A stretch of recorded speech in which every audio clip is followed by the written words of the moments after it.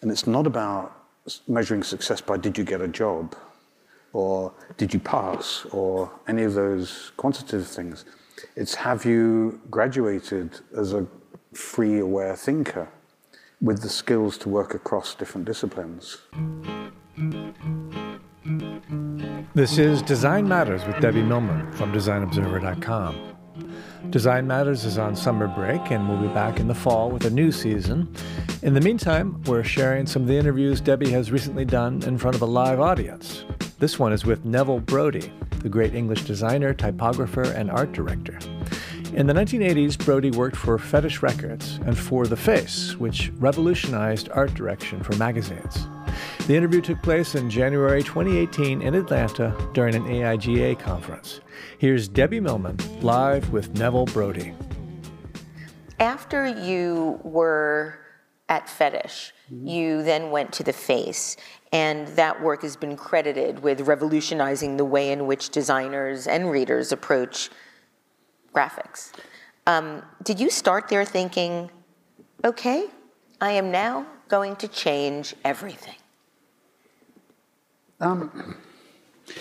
Okay, so I was working on Fetish and the Face at the same time. Okay. And a number of other things. I'd set up my own studio. Right. So after Rocking Russian, you never worked for anybody again? Well, Stiff Records for a year, okay. And I got fired for being late. Being late? Yeah. Just coming in late? No. Actually, no, I was told officially, we're not firing you for being late every single day. We're firing you for not apologizing for it. Wow, that's a control issue. Yeah. Wow, yeah. So they wanted you to be remorseful. Yes, you can be late, but just grovel. Oh my God, what a view of the world that is. Yeah, but that was quite revealing for me. You know, if that was how corporate industry worked, then that wasn't for me. Clearly. Yeah. So then when I left there, I set up my own studio. I'd met Nick Logan, who was publisher of the Face magazine. I met him when he was doing smash hits. And he'd said there's no way he was employing me for that. Why? Because it was a highly commercialized thing, and it was formula driven. You wouldn't have wanted to do that, would you? For the cash, yeah. Oh, okay. And then when he launched the Face, he contacted me and brought me in and gave me a couple of spreads to do experimentally, realized that I could potentially bring something that he couldn't do. And then we collaborated then for years. And what it gave me was the opportunity with Fetish and with the Face is to experiment on a big canvas. And the beauty of a magazine design is that you can attempt something, and then next month you can attempt something different. And there's a kind of a narrative of evolution and experimentation where you're linking some parts of what you did to the next stage of experimentation. So it allowed me to build not a story, because we're not talking about storytelling, but it was like a live lab of experimentation. And how rare and how brilliant an opportunity is that? And the fact that the Face was an independent publication, Fetish Records was an independent publisher out of a small one-bedroom apartment in Victoria, and these platforms are critical. The problem now is there are less platforms, I think. Do you think that it's created an opportunity for the remaining platforms to either become better and more necessary, or do you think they've become so diluted and commercialized that there's no point anymore? Well, I think I'm going to come back to the fact that I think most social media and most publishing has become a utility. It's like electricity or the phone or water, and people are using it like a utility. It has the same function. In itself, there is no cultural base or basis, and it's not about culture.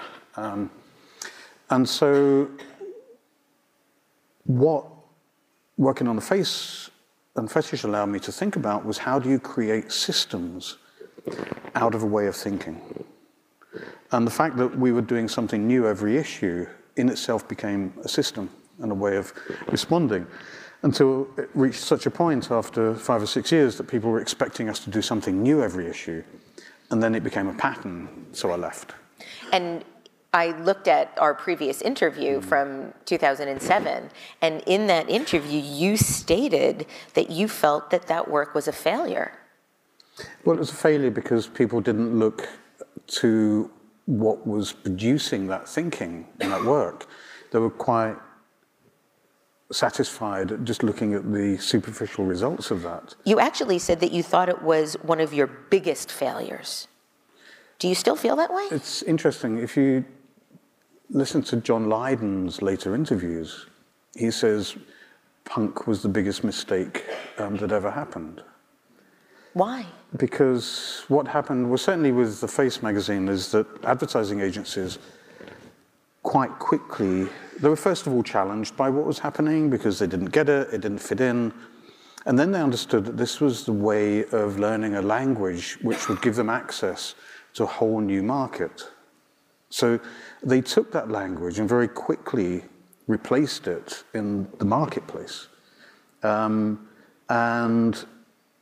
took out all of the danger and the threat and the risk and the challenge and the unpredictability, and made it a predictable language in order to sell product. So then suddenly you're in an environment where everything looks like that. And so it's commodified. And it's a style, it's beyond commodified, it's hijacked. And it happens a lot. It happened with rap and hip hop, it happened with punk, it happens all the time. So do you think that that's a disrespecting type of approach to appropriation? Or do you think that it's just commercialized and... Well, media has to appropriate. I think it's in its nature. So in a way, it's a form of respect. But again, I'll come back to the word vigilant. You always need to keep stepping one step ahead.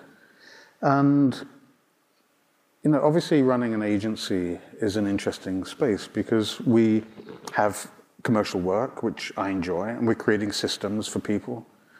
At the same time, as an individual, I'm also looking for opportunities to keep moving thinking ahead, and not settling on that, looking for status. Right, Facebook updates. Yeah. You have always been doing numerous things at the same time. Mm-hmm. So while you were at the Face, you were also working at Fetish, as you said. You have your own really vibrant practice doing lots of different projects, which I want to start talking about, but you're also the Dean of Communication at the Royal College of Art. And you've been doing that for quite some time. What made you decide to go into education as well as continuing all of your own practice? Well, I was going to be flippant and say because I could. The opportunity came up. Ever since I was at art school, I thought that the system doesn't support individual creative thinkers. And if you take a risk and do something outside the system, it doesn't like it. So one thing I wanted to do was use my work as a way of evidencing to students that, yes, you can have self-belief. You can push ideas, you can take risks, you can fail. But as long as you are, as I said, obsessed and possessed, you can push through it, and it will work for you. So I wanted to evidence that. Where does your self-belief come from? Is it just good parenting? Is it an awareness of your talent? Where does that self-belief originate in you? I think creative people feel that they have a certain capability, and that gives them a certain degree of confidence. But the reality is, I feel that if I wasn't fulfilling that part of what I can do, I wasn't really fulfilling, in a way, why I'm here. You know, it would be quite easy to just become a commercial designer and settle down and... Really? No, I mean, it feels... Absolutely not. Okay. It feels like that would be the hardest thing in the world to do. It would be impossible. And you know, as we know, working with Phil here, who will be forever dying because I've just mentioned his name, on live streaming. I'll buy you a drink later. Do you enjoy teaching? How do you feel when you're in the process? Okay, so flipping back to that, so I'd always wanted to then re-question design education and creative education, and what's happening certainly in the West is this move towards STEM. Science, technology, engineering and math. Yeah, and then the idea of adding the A, which is art, in that is just bollocks. Why? Because it's just making art seem as if it's one of those other sciences, when in fact the creative thinking could question all of that other stuff. So it's creating a new formula in which art is a kind of a token member. And I don't think that's what it's about. I think it's about reinventing and rethinking our whole education system to create skilled, dangerous minds. We need those minds to be able to go out into society, to understand what's going on, to be, again, vigilant, to create strategies for helping make society a better place, and having the courage and the guts to go in and do it. So not people that are looking for kind of comfort and embeddedness, but people that will go out and question. So it's really courage. But look at alternatives. Yeah. How have you managed with the inherent bureaucracy in almost all educational institutions? It seems like that would be something that would really infuriate you. Well, I'm proud to say really badly. You know, I'm not a corporate person, and Really? it might surprise you. I have my suit under here. No, I'm not corporate, and I don't sign up to it. But at the same time, obviously, we're working with corporations, so we have to find a common ground, which we inevitably do. But working in the college has been a really interesting experience because I've never had that level of tenure before. I worked less than a year at Stiff Records, and then I haven't had a job until working at Royal College. And it's been an education. I love teaching. Most of my work is dealing with bureaucracy now. Yeah, that must be really unfulfilling. Well, it's learning. I'm learning a hell of a lot. And so you're still doing quite a lot of corporate work. Let's talk a little bit about the work that you've been doing with James Somerville at Coca-Cola.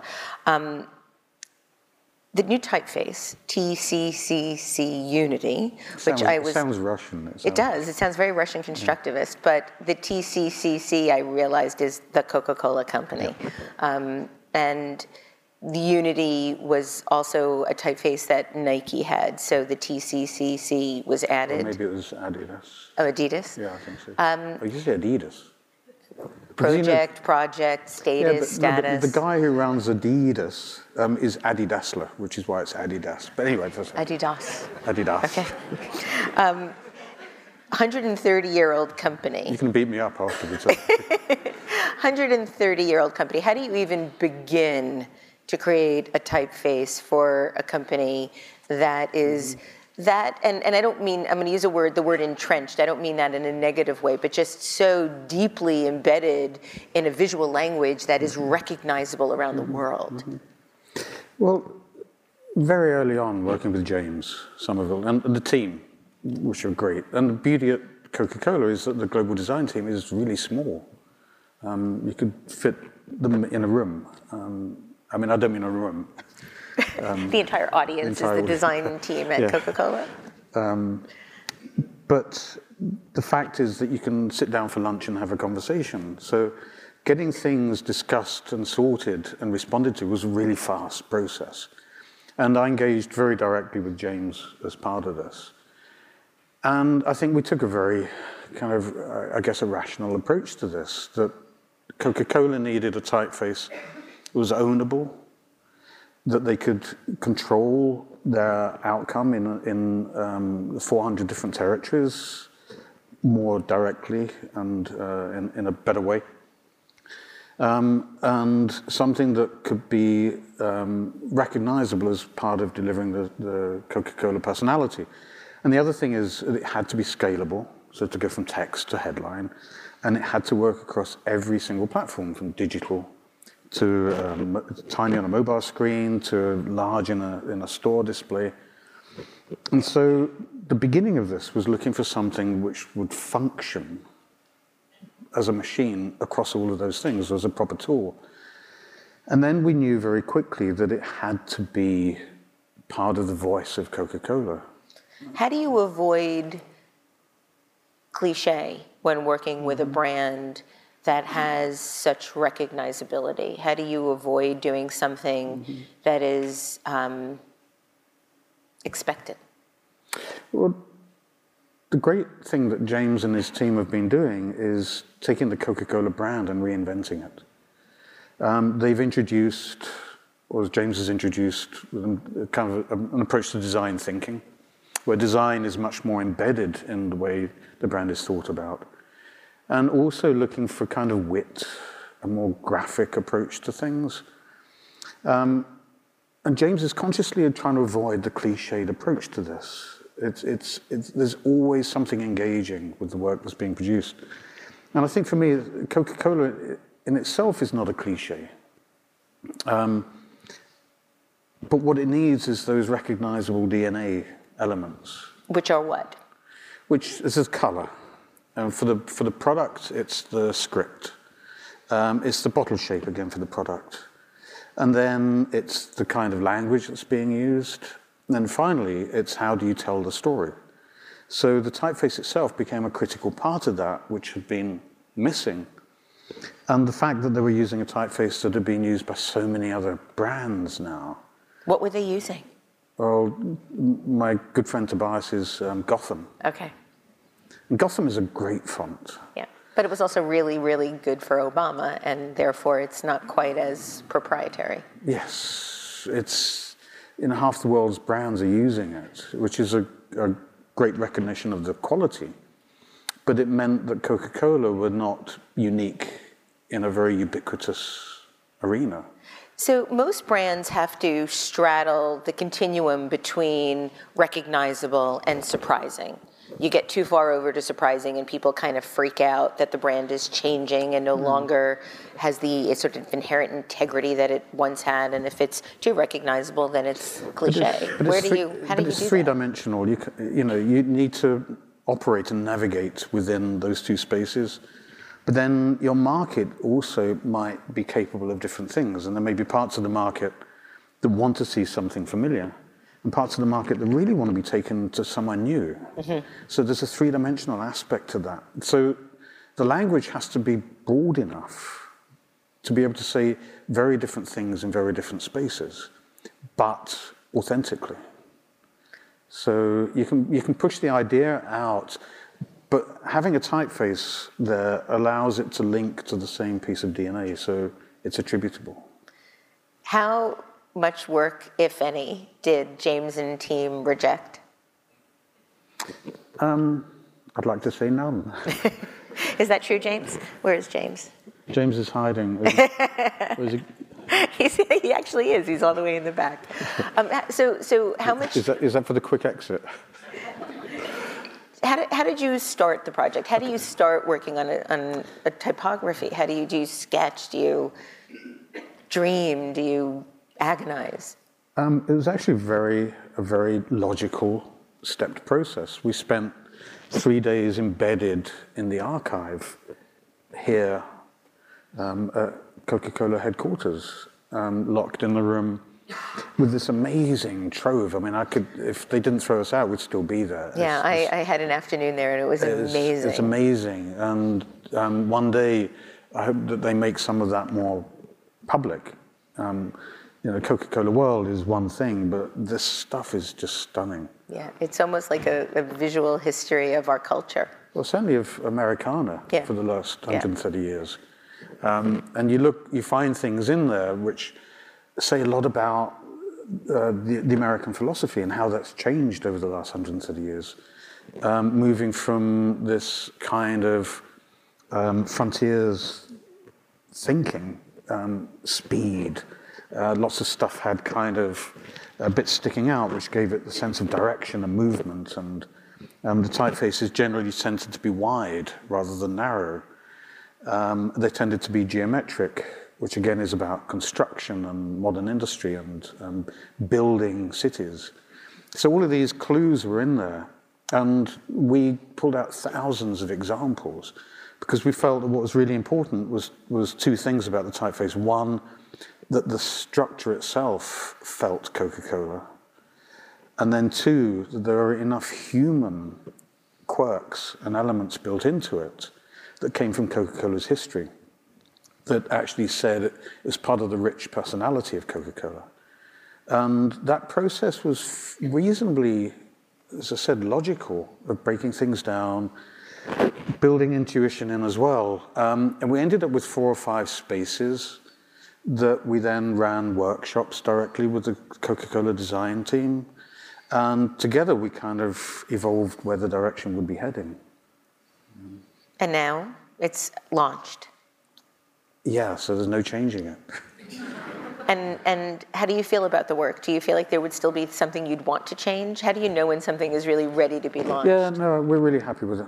And we're rolling out a number of different weights and styles now as the font is evolving. I think at the beginning the problem was to kind of get the hooks in and then get movement around that within the company, that this was the right way forward. So a lot of the workshopping and presentation process was about getting consensus on board. And how was that? I mean, this is a global company, a multi-billion-dollar company. Paula Scher has said that the reason that designers get paid the big bucks isn't really for the work, it's to navigate the politics of these global bureaucracies. How was that for you? What big bucks? Yeah, they still have to pay you for the two previous fonts that they used, absolutely. Yeah, no, well, to be honest, I think James has been brilliant in that, because he's been so skilled at navigating internally and knowing who the people that need to come on board are, how to bring them on board, how to evangelize this process. And so there wasn't a lot of internal resistance? You'll have to speak to James directly about that. Okay, good. I will, actually. I really want to know about this. He certainly kept us out of that picture. You have so many other projects that I can talk to you about, and I want to give the audience an opportunity to ask you questions. So I'm just going to run through a list of names, and maybe you can pick one that you'd like to talk about. So you did you were commissioned by Nike to create 2 typefaces to be applied to England squad's World Cup shirts. You did a phenomenal project with Supreme, where you created both a font and graphic materials for the brand. You worked with Christian Dior on creating a gorgeous new piece of identity. So what project would you like to talk about? The Anti-Design Festival. Okay, talk about the Anti-Design Festival. So we were asked in 2010, actually, to, Phil's going to have a go at me afterwards for this. No? Okay. No, because the Anti-Design Festival for us was part of keeping that level of consciousness and awareness and moving things on. And for us, design and culture had become so synonymous with measurability. You can measure an outcome. You know, how many tickets did you sell? Right. What was the price you got? How many people boarded the plane? How many likes did it get? So it's a numeric, it's quantitative. And we felt very strongly in 2010 that so much culture was not being produced because it didn't give a quantitative outcome. And so we were asked by the London Design Festival if we would do something to do with them, and I said flippantly, I'd rather do an anti-design festival, which is how it started. And so what does anti-design mean to you? It means anti how design is commonly held in society as being something that will just deliver income. And so we wanted to create something where people didn't buy tickets, where people could bring their own work and hang it on a wall or take other work away, where workshops were free, where debates and performances were open and no subject was off the table. And that people were encouraged to embrace the idea that failure in itself was not an obstacle to thinking and evolution and progression. So we deliberately positioned it as saying that it's not about a numeric outcome, it's a qualitative process. And I think that kind of underpinned a lot of my work at the Royal College of Art. And it's not about measuring success by did you get a job, or did you pass, or any of those quantitative things. It's have you graduated as a free, aware thinker with the skills to work across different disciplines. So really knowing on your own what you're capable of. Yes, absolutely. Yeah, it's so interesting. A lot of my students at the School of Visual Arts ask for feedback, and they're graduate students, and I get concerned that going back to our conversation before about validation, that at this stage of your education, you should know how you're doing. And if you need somebody to tell you, then maybe you need to look at why. But I can say the same thing to myself, so it's not being critical of anybody that needs that. So what was the response like with that type of openness? Well, we ended up in 6 months. We ended up with 10 venues. We had 20,000 people in a week. Wow! It was a place for a lot of debate and thinking, and it was so exciting. I mean, I think we should be doing it again. Will you be? Well, we said we were going to do 5 in the beginning, and then like an old rock band, disband, and don't do another album. Would you consider bringing something like that to the United States? Yeah, but where? Here. Laura? Thank you for the gift. Okay. All right, so, by the way, your book is on sale in the Motor Bookshop. Thanks for the plug. My pleasure. So I have one more question. It's kind of a big one. You famously declared that digital design is like painting, except the paint never dries. But you recently stated that you're a bit disappointed that digital is starting to become treated a lot like utility now. For instance, 20 years ago, when people first started thinking about the potential of the internet, you would have expected much more innovation and experimentation by now. So why don't you think we're seeing more innovation in this realm? I think UX has a lot to answer for. In what way? Because I think UX design is all about controlling the consumer path. And increasingly, in order to give a measurable response to the client or the product or the service. And it's decreasingly about empowering the consumer. And so we're working in an increasingly controlled environment. And it's the same in London. If you go to any public space, the only graffiti that happens tends to be on developers' buildings, and it's commissioned. So now we get to the Banksy part of the conversation. Yeah, well... Okay, we don't have to. Do we have time? Yeah. No. Well, I still think Banksy is quite interesting as a conduit for certain kinds of thought. It's a little cliched. I was going to say there's a but in there somewhere. It's a little, I mean, I do like the power of what he does, but most people I know, like in my family, etc., will relate to Banksy as a great gift card. Yeah. So there it's become commodified as well. So, but it's not Banksy so much that's created that, but he's become a very easy, it's like a heavy rock band, you know. And it's kind of wild and exciting, but it's quite familiar in a way. And it's not shocking anymore. So why do you think that we're not seeing more innovation? I mean, you said you feel like it's UX related. How can we get past that? If anybody were thinking about, well, I want more innovation in this realm, what could they do? Well, because the internet and the digital space has become commoditized. So totally. And there's very few, coming back to the public space thing, public space is now owned by tech giants. And it's a very controlled space. You can't show nipples, you can't say certain things.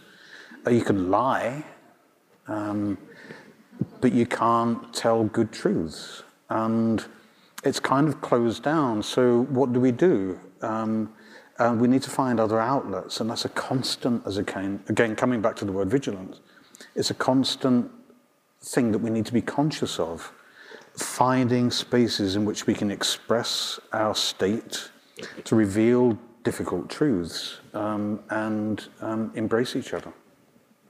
Wonderful. Neville Brody, thank you so much for being here. Thank you for the extraordinary work you've brought to our world. Thank you. For more information about Design Matters or to subscribe to our newsletter, go to debbiemillman.com.